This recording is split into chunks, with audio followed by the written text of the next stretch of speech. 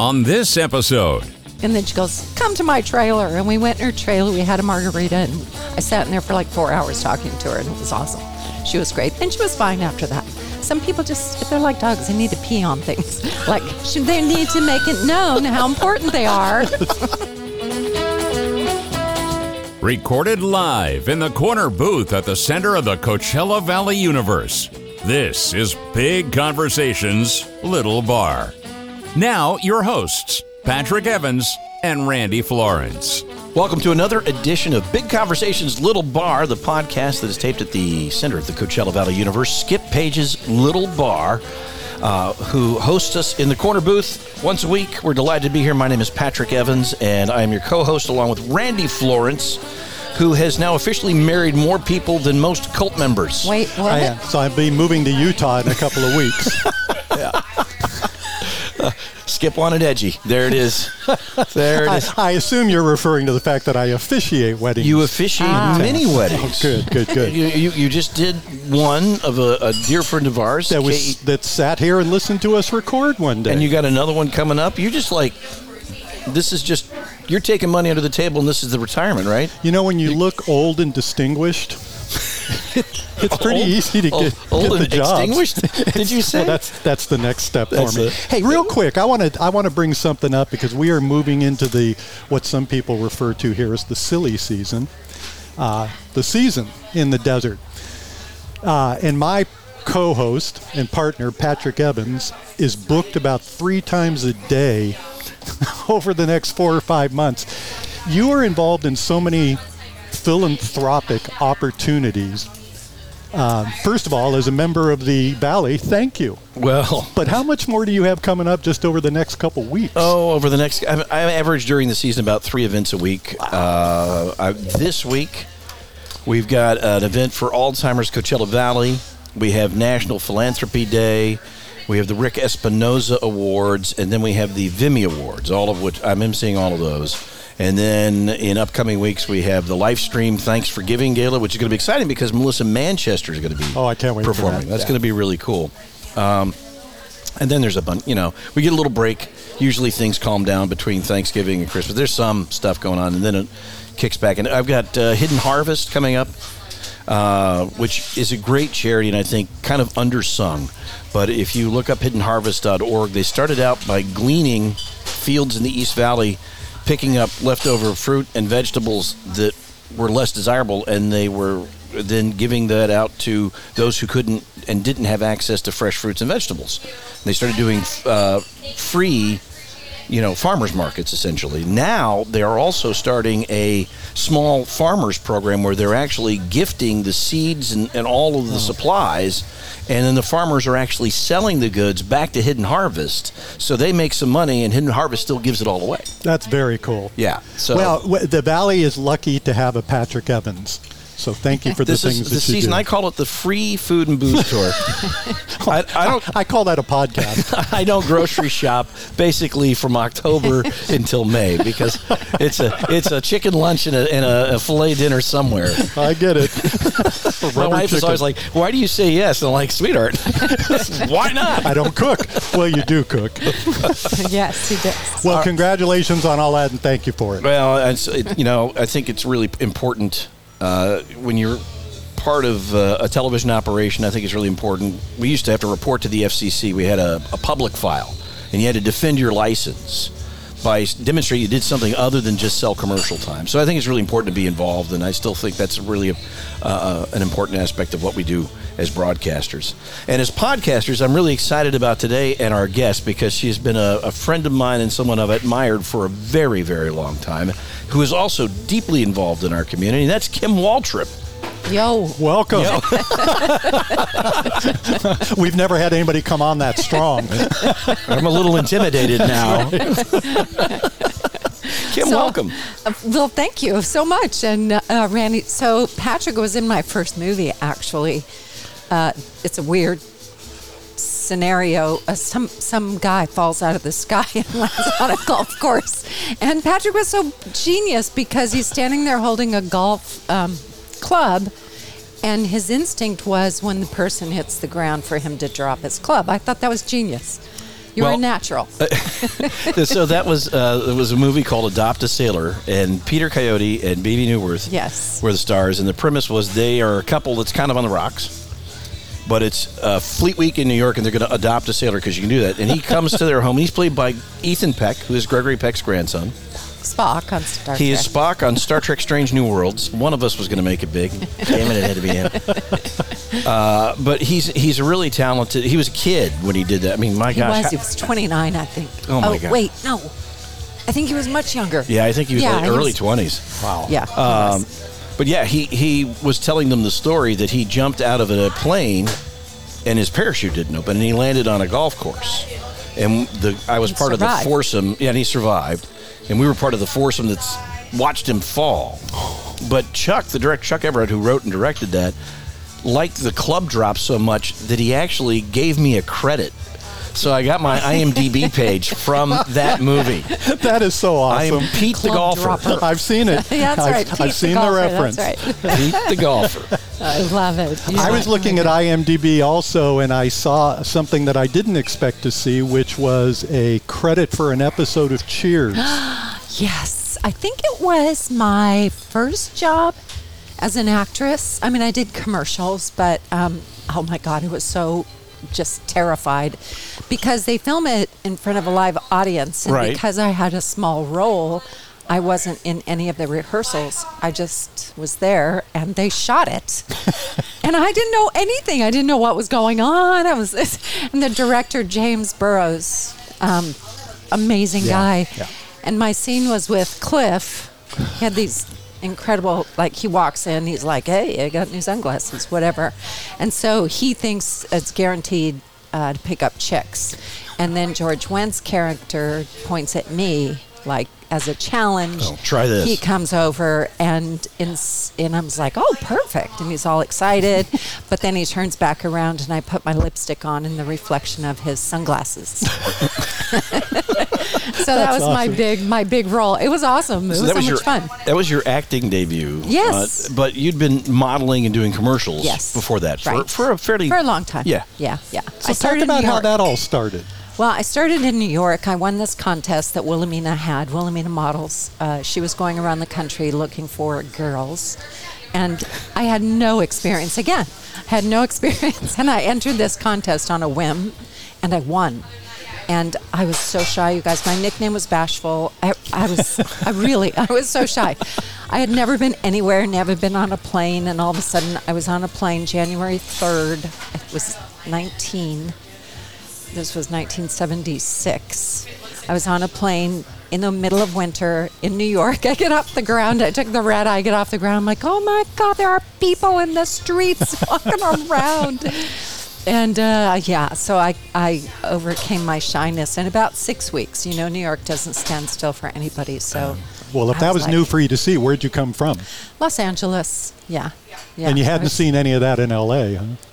Oh, no. Way back when. I'm really old, you guys. So way back when, nobody went outside after 10. Los Angeles didn't have any people in the streets back then. It was you were in a car, or you were in an office building, or you were behind closed gates. But it was amazing. I mean, it was such a great experience. And so I stayed in New York 4 years. Then I went to Europe for 4 years, traveled around there and worked and got paid. And it was amazing. I've had the best life. I really have. It's been awesome. Were you discovered in L.A.? Yes, it was this contest. Yeah. What did I do? There we go. What did I do? There you go. I'm messing with my headset here. You make movies. You know how audio is. Yeah, it feels like it's falling off. I think my head's too small or something. But talk about some of the. I mean, the whole experience of going to New York for the first time. Yeah. And even though you came from L.A., the big city, that's still culture shock. New York is so different.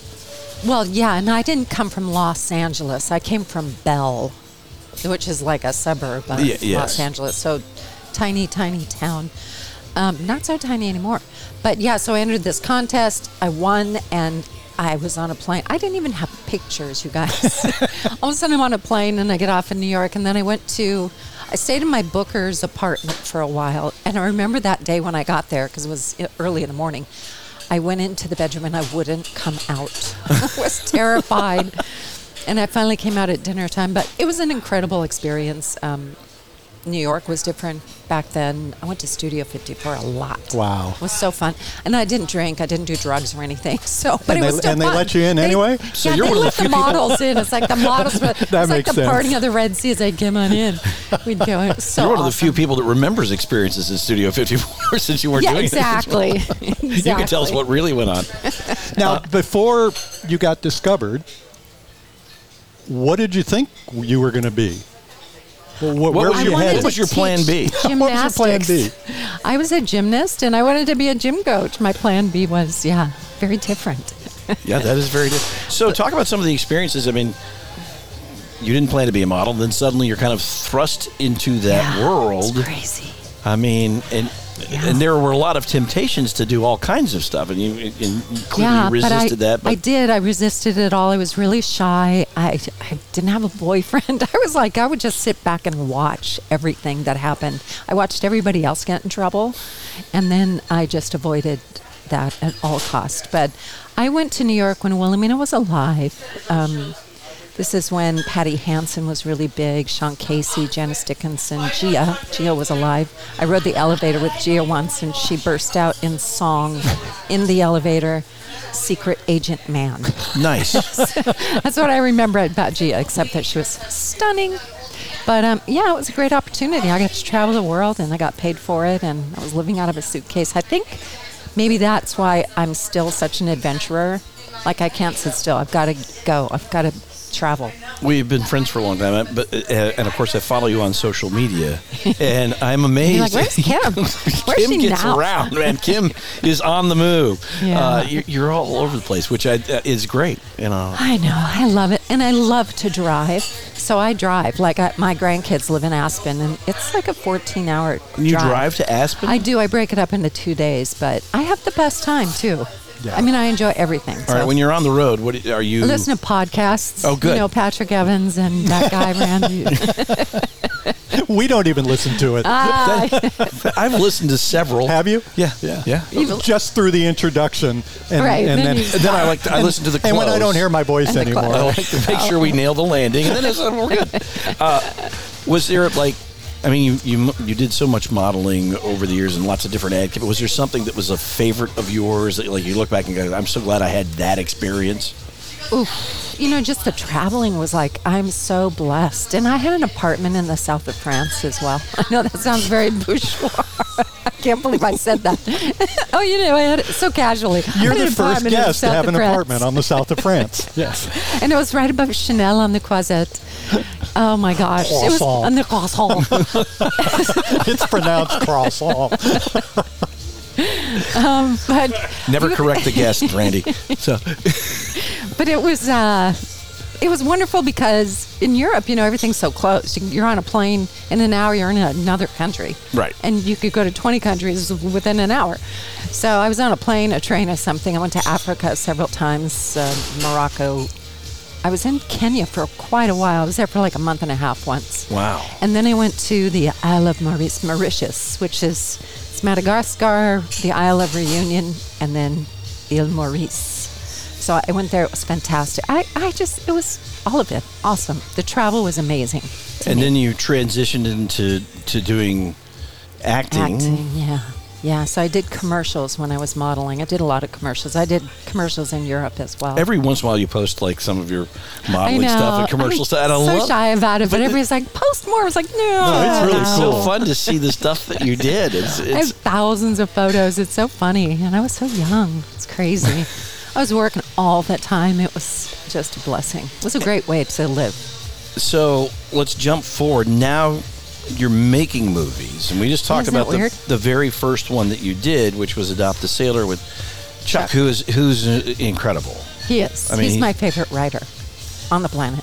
He is, being part of that film, but sitting back and watching it and how you guys put it all together, was it because... Yeah, it's so funny because I didn't know how to produce a film, and he didn't know how to produce film or direct. He was primarily he was a playwright. Playwright, right? So he brought me the script.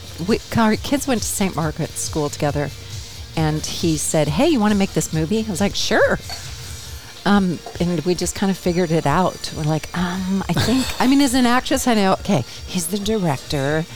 And back then, Google wasn't so big. Like, you couldn't just Google, like, who do I need to hire on set?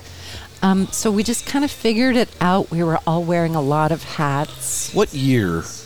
2007. 2000, wow. Yeah. Wow. And were there people in town that you could go to for advice or experience? No. You were it. No, we invented You it. built it. You guys did. You really did. I mean, I was just thrilled. I mean, you pulled a lot of locals in to do things like stand around on the golf courses and stuff like that. Yeah, and also, like, we hired Susie McDonald. She was our production coordinator, I think. I can't remember back then, but we hired a bunch of local people that we found. We're like, oh, you do hair and makeup? Oh, we need to hire you.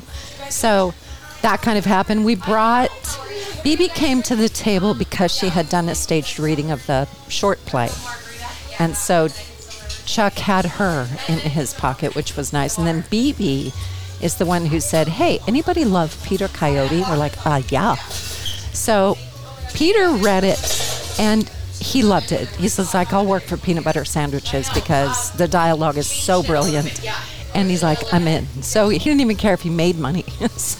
But it was so funny because I was so naive at the time. I'm calling CAA, hey, we want to hire this actor for, like, no money. I was so confident. They're like, who are you? What? Click. Actually, everybody was really kind. So we did it, and it was awesome. It was still out there. The finished product turned out beautifully. Yeah. And, I mean, and of course, BB's an incredible actress. Peter Coyote has one of the most distinctive and listenable voices. Right. He narrates a bunch of stuff, and you can't miss him. Yeah. So it was cool to be just, on set for a couple of days with that film. So how many films have you officially made now? I have no clue. You haven't kept... No. Maybe 30? Wow. I don't know. I'm involved with a lot of stuff, too, just on the periphery. Like, people will call me, hey, can you get in touch with so-and-so, and I'll help them do this and that, whatever. But it's fun. It's a great community. Everybody's very helpful. I wish we could get back to work, though, because the strike's like, Yeah. So let's talk about that. What's the impact been for you?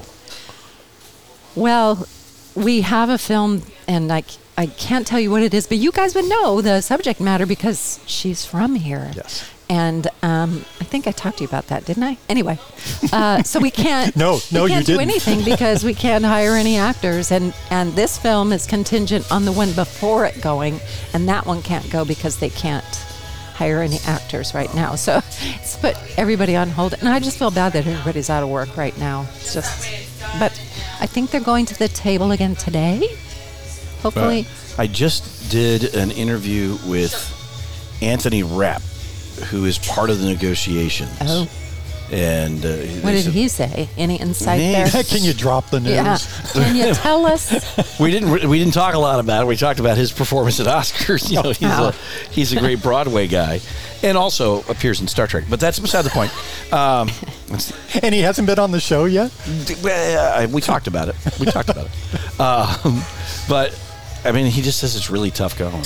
And I really kind of thought once the writer's strike resolved, there would be some momentum, but it seems like this. It's so complicated. The streaming platforms just changed everything. Everything. Really, everything is different, and the AI thing is. I mean, to me, that's a no-brainer. No, you can't use someone's likeness. Of course not. I mean, like, that's got to be iced out. I know. It's a hard no. I mean, as someone who makes his living appearing on television, right. It's just like a hard no. I mean, that just shouldn't be allowed at all. Yeah, I mean, I know it's more complicated than we seem to think it is, so hopefully it gets resolved soon and everybody's back to work, especially me. The first time that I met you, 2013, I was part of a group called Leadership Coachella Valley. Oh, yeah. And you came in to speak with us. And I was pretty new to the Valley. I remember going home that day and telling my wife, this is going to be the greatest thing ever. I met this famous film producer today. And then the next week we met some famous director at KESQ, Mike Stutz, the following month. So all of that was really, really cool. But you hadn't been when did you come to the desert full time? I came here in 1998 after the death of Sonny Bono. And you followed Mary? Yeah, well, I came out the week of the funeral to stay with Mary, and then at the end of that week, she said she was going to run for his seat in Congress, and would I help her? And Mary was here with Sonny. They lived here. They were married. They were married. So. They lived here. They were married, and they lived here. So at the end of that week, she asked me to help her run, and I was like, sure. I didn't know what that meant, but so I moved in with her for a couple of months, and we were on the road doing events. They called it Thelma and Louise. We were on the road just event How did it end? after event. Yeah, no one drove over a cliff. Much more positive. Oh, good. You're But here. yeah, so that's how I got here. Well, then she won, and then she said, "Come work for me," and I was like, "Okay."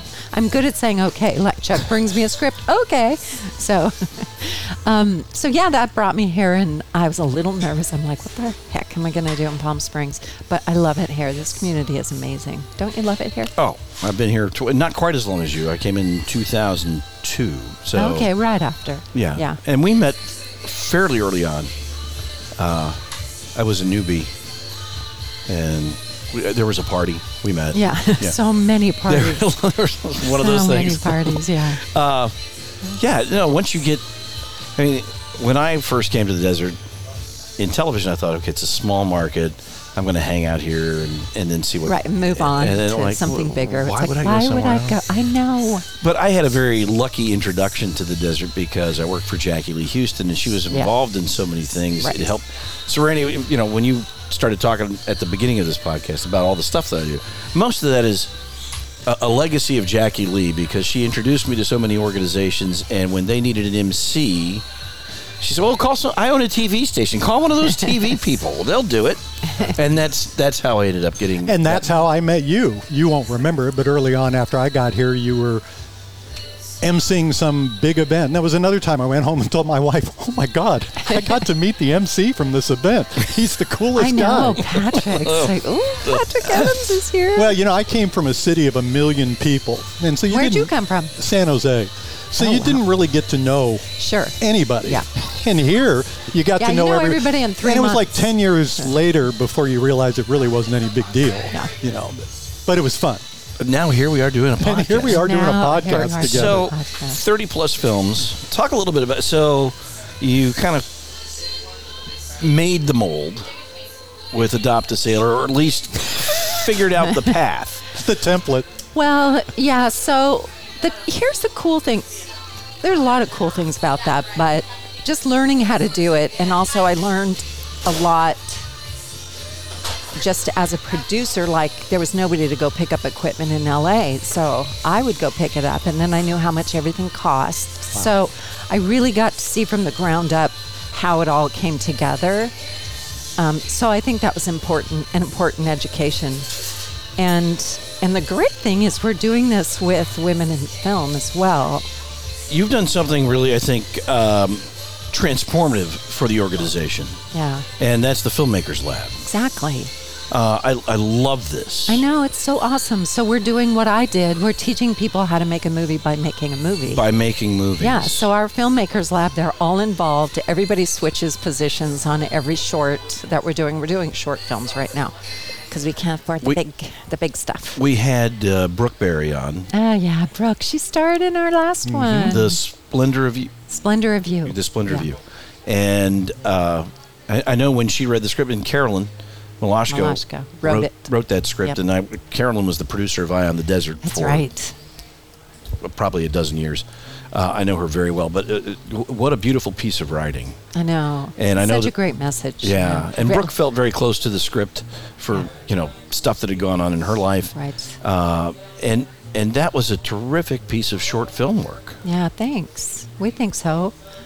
But everybody wore all of the different hats. Yeah, everybody wore different hats. Well, we tried to give specific hats, but and Skip, we shot at Skip's house, so Skip gave us the location, right? And Skip, we was watching. He was so cute. He was so helpful and just awesome. And did Kate co-direct? No, Kate.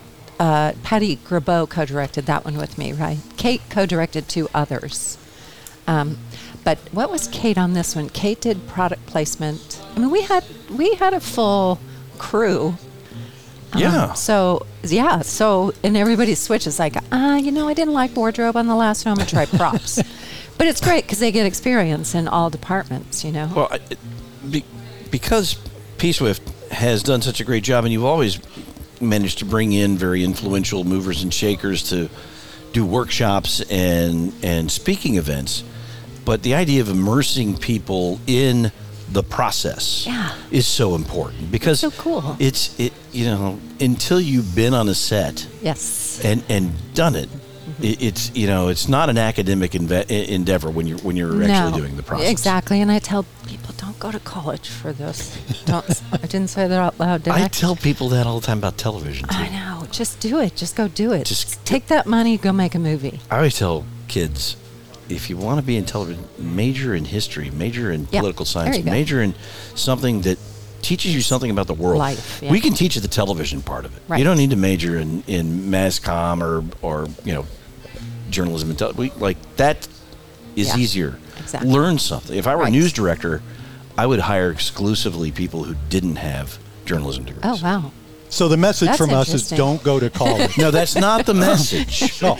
You didn't go to college. It worked for me. I worked for 30 days. You did go. I graduated early.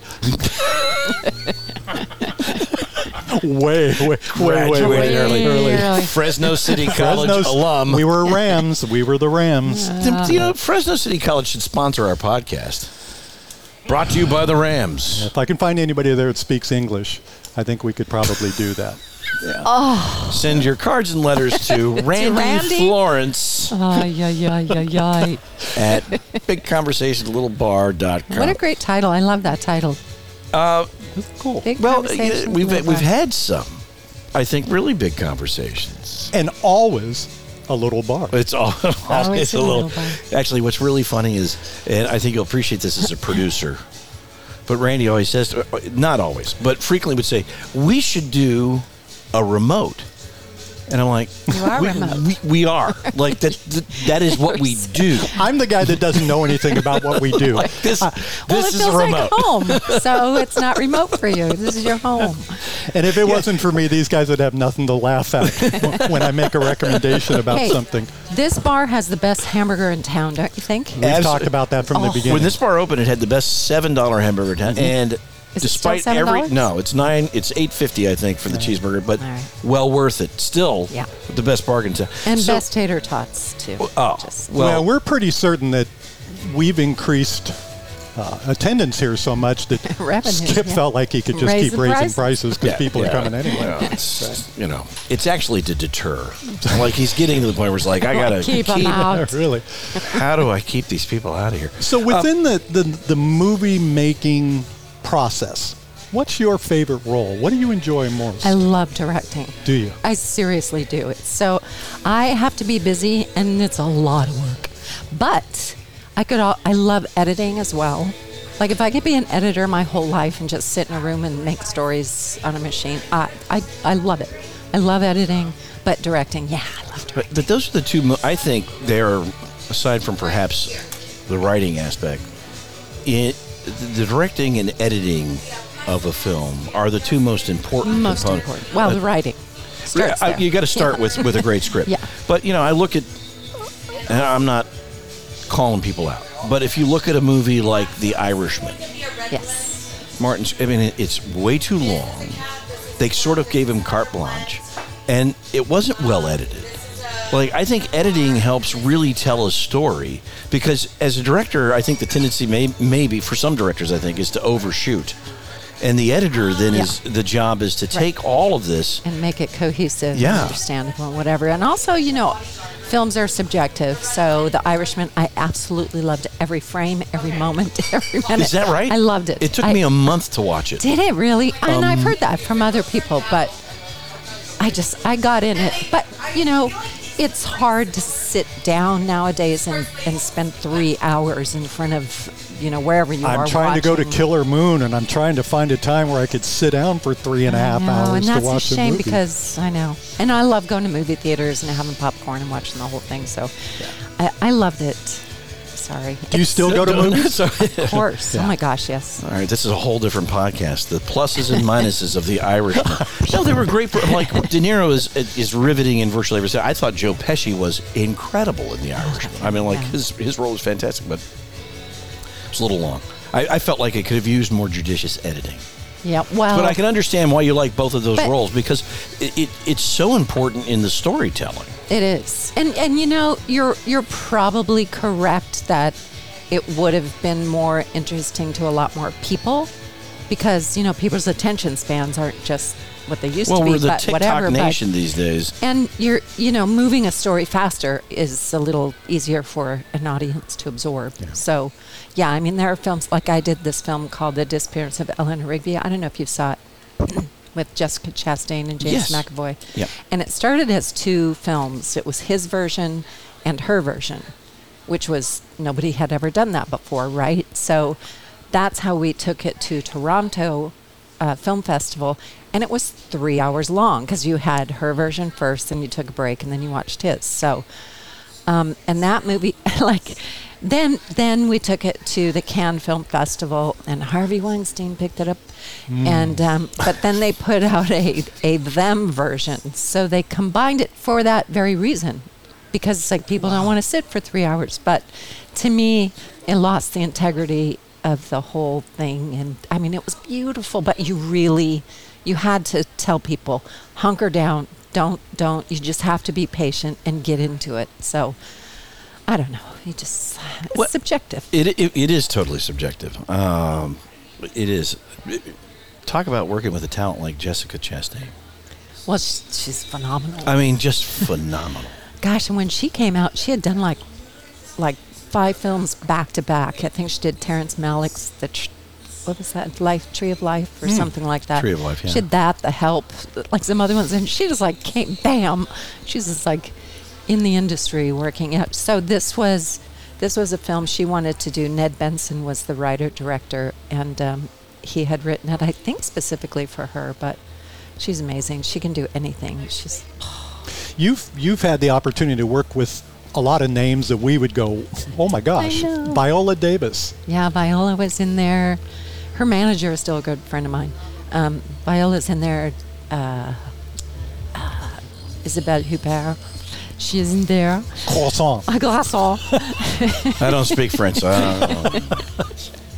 So do Bill Hader's in there. Do you ever get intimidated at all by the was there a point in your career where you did? I don't know if it's intimidated, maybe a little gobsmacked, a little like giddy, like, oh my God, Bradley Cooper's there, whatever. I would but do then that they're too. like just normal people, and after a while you're just like, whatever, can you show up on time? And then you become a producer. We're working here. Yeah, we're working. But it's nice because when you're on location, you become a little family too. So it's so relaxing. I heard Jason Bateman say recently that he thinks the 2 most important things are, for an actor or actress, know your lines and be there on time. Be there on time. That just makes that kind of your feeling? Easy. Yeah. We had an actress not show up. She showed up like an hour late on one of the films, and so the next day I had them put her call time an hour early, but she's been around the block. So she knew we were going to do that. So she still wasn't ready, and the driver came to pick her up. She's like, I'm going to go take a bath. It was brutal. So I had to call her agent, have a little chat. And she came to sit. She goes, who called my agent? I was like, I did. And then she goes, were you producing that? I was, yeah. And then she goes, come to my trailer. And we went in her trailer. We had a margarita, and I sat in there for like 4 hours talking to her, and it was awesome. She was great. And she was fine after that. Some people they're like dogs. They need to pee on things. Like, they need to make it known how important they are. We had a earlier guest on who talked about Mark from Back to the Future and the original Mark McClure. Mark McClure, who played. I love Mark. You love Mark. Yeah. Everybody. He played Johnny Olsen in the Superman movie. Jimmy Olsen. Jimmy Olsen's an announcer. Bruce Springfield. All right. CVB, Greater Palm Springs. You can't ever remember that. We had Scott White from Greater Palm Springs, and Randy said the name of the organization easily a dozen times during the podcast, and never once did he get the organization right. And never once did I say it the same. No, Greater Palm Springs Coachella Valley Bureau. But the graciousness of Scott, he never corrected us. We've never heard back from him. That's also true. He never corrected us. Also true. I think everybody gets it mixed up though, because it's called one thing, isn't it? Like it's called one thing, and it's technically something. Right. Yeah, there's a thing. So, what were we talking about? I don't know. I'm still we're talking about Mark that. McClure. Mark McClure. So anyway, Mark was the brother of Marty McFly. Marty McFly, Michael J. Fox. And was he the one telling us the story about? Who was telling us the story about Eric Stoltz? That was Marty. Okay. It was Mark, because Eric Stoltz was cast as Marty McFly. As Marty. And did about 30 days of work, and it was not good. That's right, and that wasn't working. And so Bob Zemeckis, so the story went from Mark, right from the horse's mouth, was that the studio was really pushing Eric Stoltz. He'd just come off of a big movie, and they were like, we really want you to use this guy. Mask. Right. Yeah. Correct. But Eric was super serious, and Bob Zemeckis, the director, was directing a comedy. Right. He's, it was a science fiction adventure. It was this, it was that, but at the heart of it, it was a comedy. Right. And he's like, this guy doesn't. Not working. Not working. Yeah. So they showed the dailies after 30, and the studio even said, okay, who do you want? We're going to lose some money here, but. And Mark said, as soon as Michael J. Fox showed up on the set, the atmosphere changed entirely. Well, because Eric is a method actor, so you had to call him Marty. Marty. He was Marty as soon as it was all just. Yeah. I've never taken acting classes, so I don't know all about all that stuff. But so I went that direction to ask you: have you had to deal with something like that other than the one actress? Have you had to replace anybody in a film? Crew, yes. And you try to do it early because it really becomes cancerous and it affects everybody and it just brings people down. So you kind of have to nip it in the bud immediately and it breaks your heart. Oh, I bet. And then one time I had to get rid of a wardrobe person because the actress did not like this person. She was so talented too. And was it just crying. A conflict of personalities? Just conflict of creative, and it was just heart-wrenching. Well, Kim's not going to talk about it, but John White was originally cast as Pete the golfer and Adopt the Sailor, and then Patrick took him down and locked him in a closet. He wouldn't learn his lines, and he wouldn't be on time. Didn't have his lines, wouldn't drop the putter. There was a whole. Kept wanting to say, "Oh, holy cow! I got to go right out of the sky." So it was a fiasco. I mean, sometimes I've dealt with a couple of tough ones, and you just have to be tough back. I mean, it's. What's the hardest part of the job? Is it dealing with investors or the studios, or what do you look forward to least when you start a project? Oof, all of it. That's a great question. Thank you. Let's stop for a moment. It's fun when you have a script and you're like, this is so great, let's go do it. Then you have to find the money, right? And then you have to start hiring a crew and all of that. And there are a lot of people on set, and we had a creative difference on one of my films where it was ugly. The cast member was fighting with their director. It was so brutal. It was so hard. I don't look forward to that. It's hard work, and my job, like from start to finish, that's a good year, from the beginning to the end. But still, I'm still doing taxes and stuff for films I did, like Adopt a Sailor and all of those movies. So You'll be getting a 1099 so. soon, by the way. Yeah. I haven't gotten any residuals, so I don't know about the 1099. Somebody did.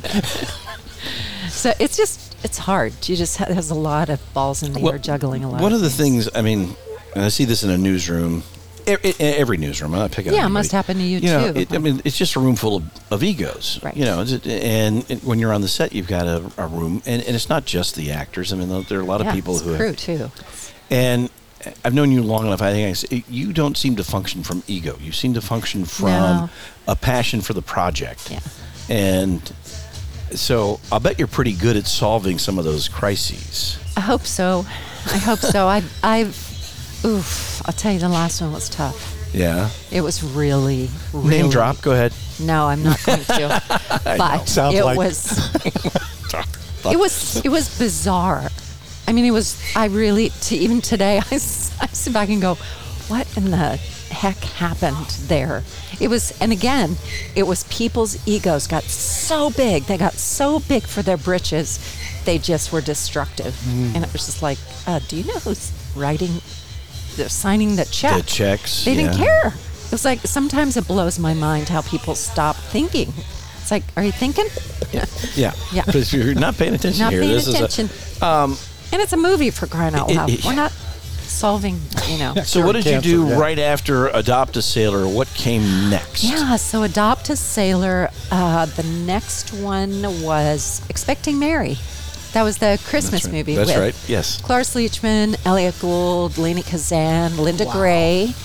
Linda lives here now. Linda just You need moved. to put Linda on your show. Oh, we were trying to figure out how to get her on. Well, hello. Give me another drink and I'll give her a call. More water, please. More water. She's drinking water. We can't get names dropped out of her. Yeah, that was a we'd great love to have one, Linda Christmas. on. Yeah, she's living that out was here. a Isn't great that cool? cast, and Elliot It was. Gould. I mean, Cool.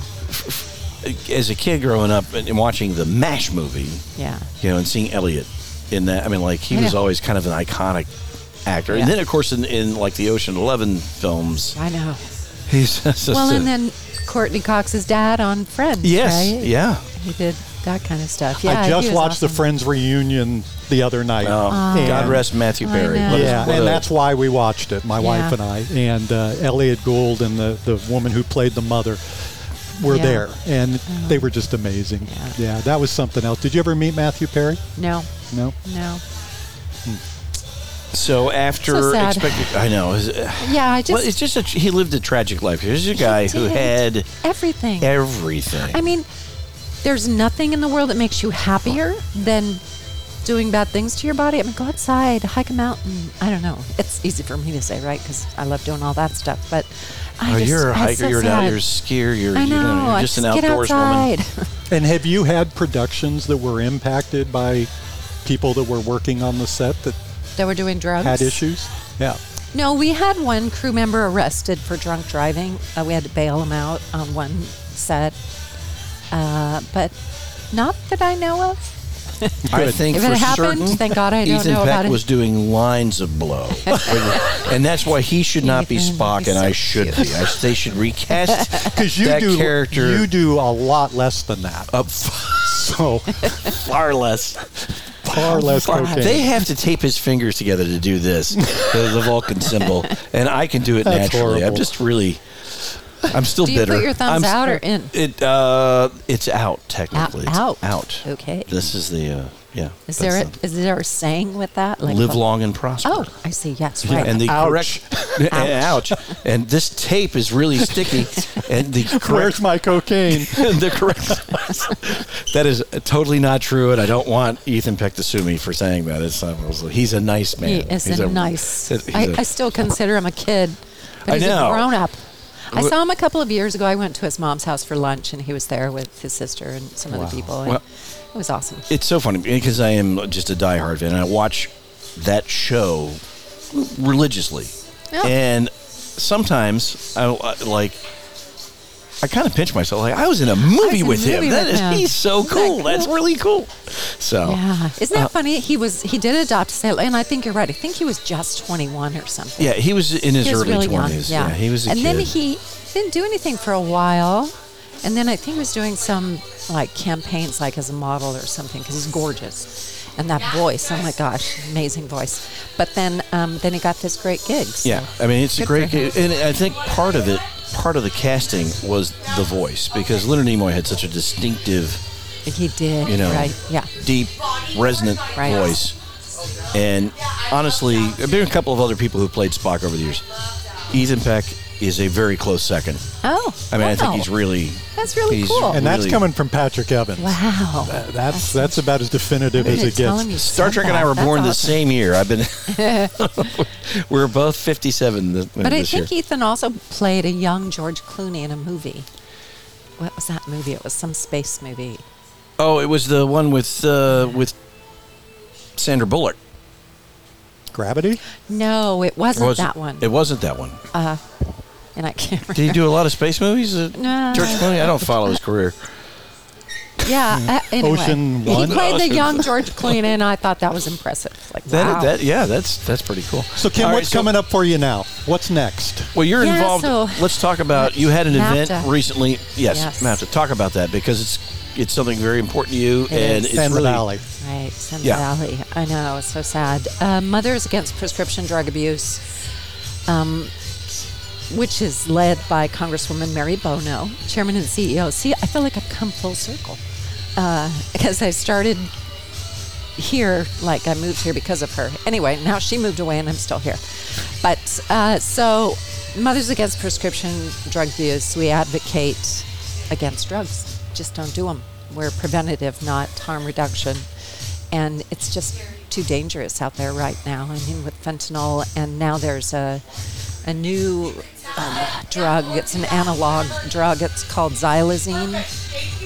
And so xylazine is not a synthetic opioid.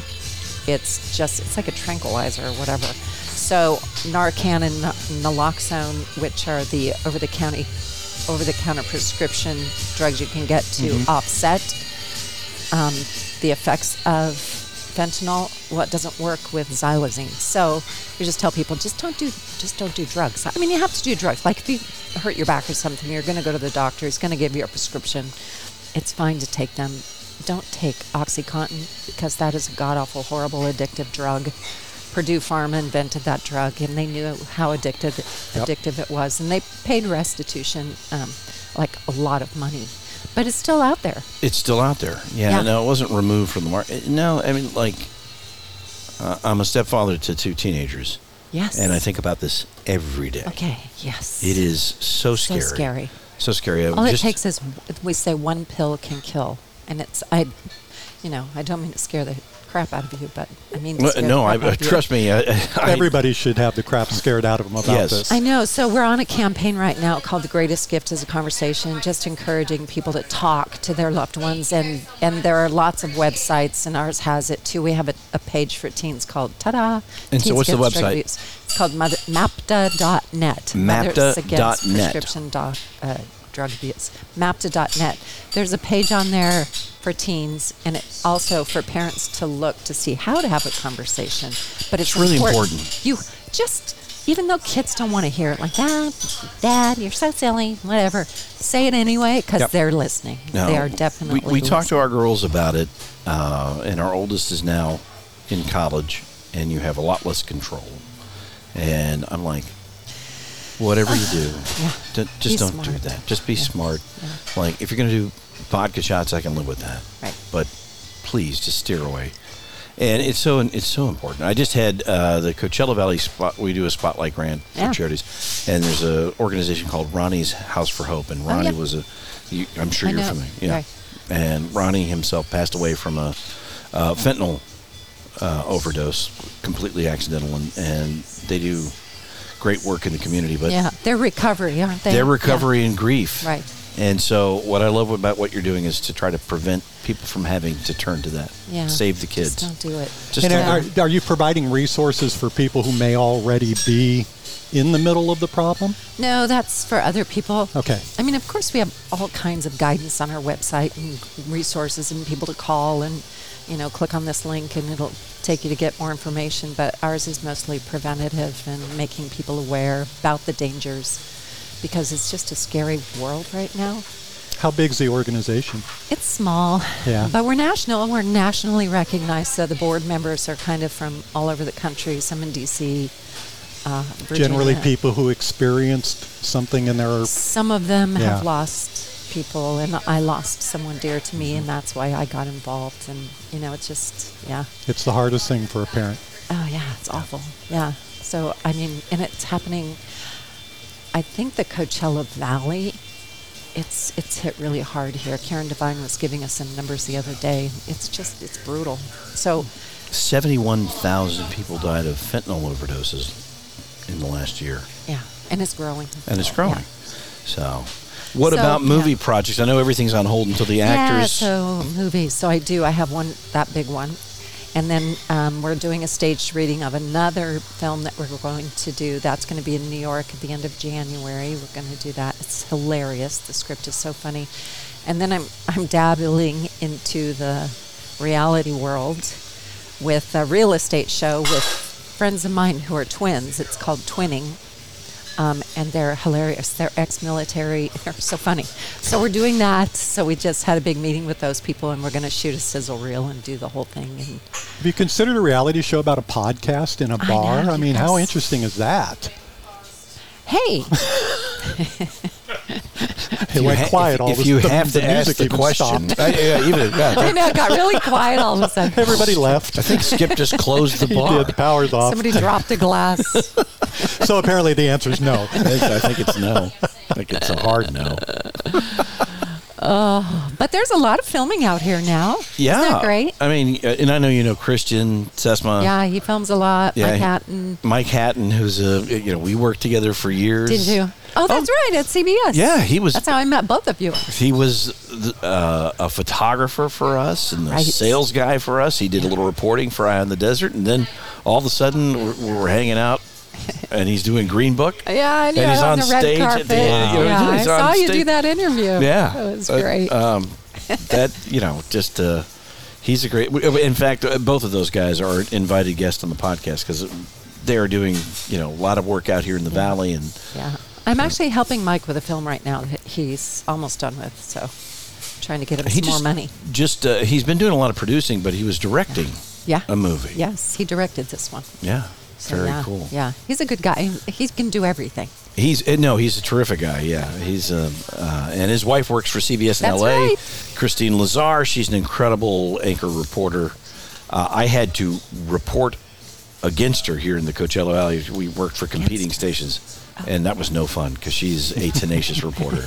She and Brooke Berry, who were best friends growing up. That's right. They're still best friends. They're like, honest to God, you don't want to have to cover a story competing against either one of them. They're like a dog with a bone. They won't let it go. They're incredible journalists, both of them. Yeah. How cool is this? Kim Waltrip's on our show. Kim Waltrip is an amazing person. You guys are so sweet. I'm sorry it took this long to get here. It was worth it. Hey, good things are worth waiting for, Kim. The karma is because I couldn't do 2 shows. I had to cancel twice on you guys. I felt so terrible. Here's the karma. Yesterday, I came here to do the show. Nobody was here. How did it go? Yeah. When can we hear it? Probably better than this, but more people listen to that than this one. It's like Kim in a bar by herself. That sounds like a great podcast idea. Kim in a bar by herself. Kim Conversations, Little Bar. That's a much better podcast. Better Conversations, Little Bar. Gosh. Kim, thank you so much. Thank you. I love what you're doing. Nice to see you guys in the community, and I just thanks, wish you Patrick. continued success. You're churning out some really great product. Thank you.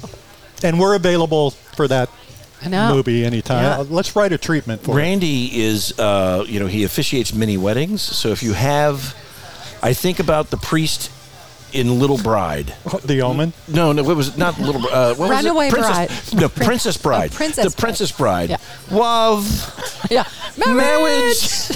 Marriage. So if you have a role like that, I think he's your guy. I mean, he is your guy. That's it. And actually, didn't we try to get you on another film somewhere? I don't know. I'm always available. Okay. You don't have to talk to my people because I don't have people. I'm his people. Just call me. Yeah, you're his people. And he'll say, marriage. Marriage. Patwick? You want Patwick? Kim, thank you so much. You're silly. Thank you. We are silly. Thank you. I know. How fun to have a... Oh, we emptied the bar. We did. They all left. They all left. Oh. Hopefully the listeners haven't. Listen, everyone, thank you very much for joining us for Big Conversations Little Bar. We're here every week with very interesting people.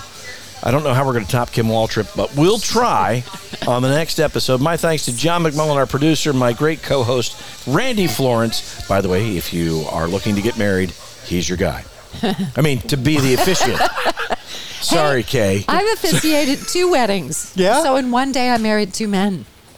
Actually, I did that twice. So, anyway, go ahead. Onward.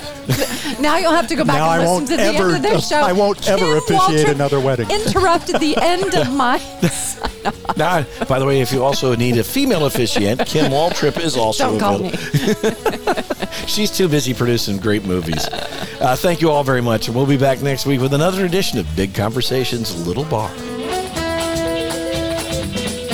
Thank you for joining us for Big Conversations Little Bar with Patrick Evans and Randy Florence. Hear our entire library of episodes from BigConversationsLittleBar.com or most major podcast portals. This podcast is a production of the Mutual Broadcasting System.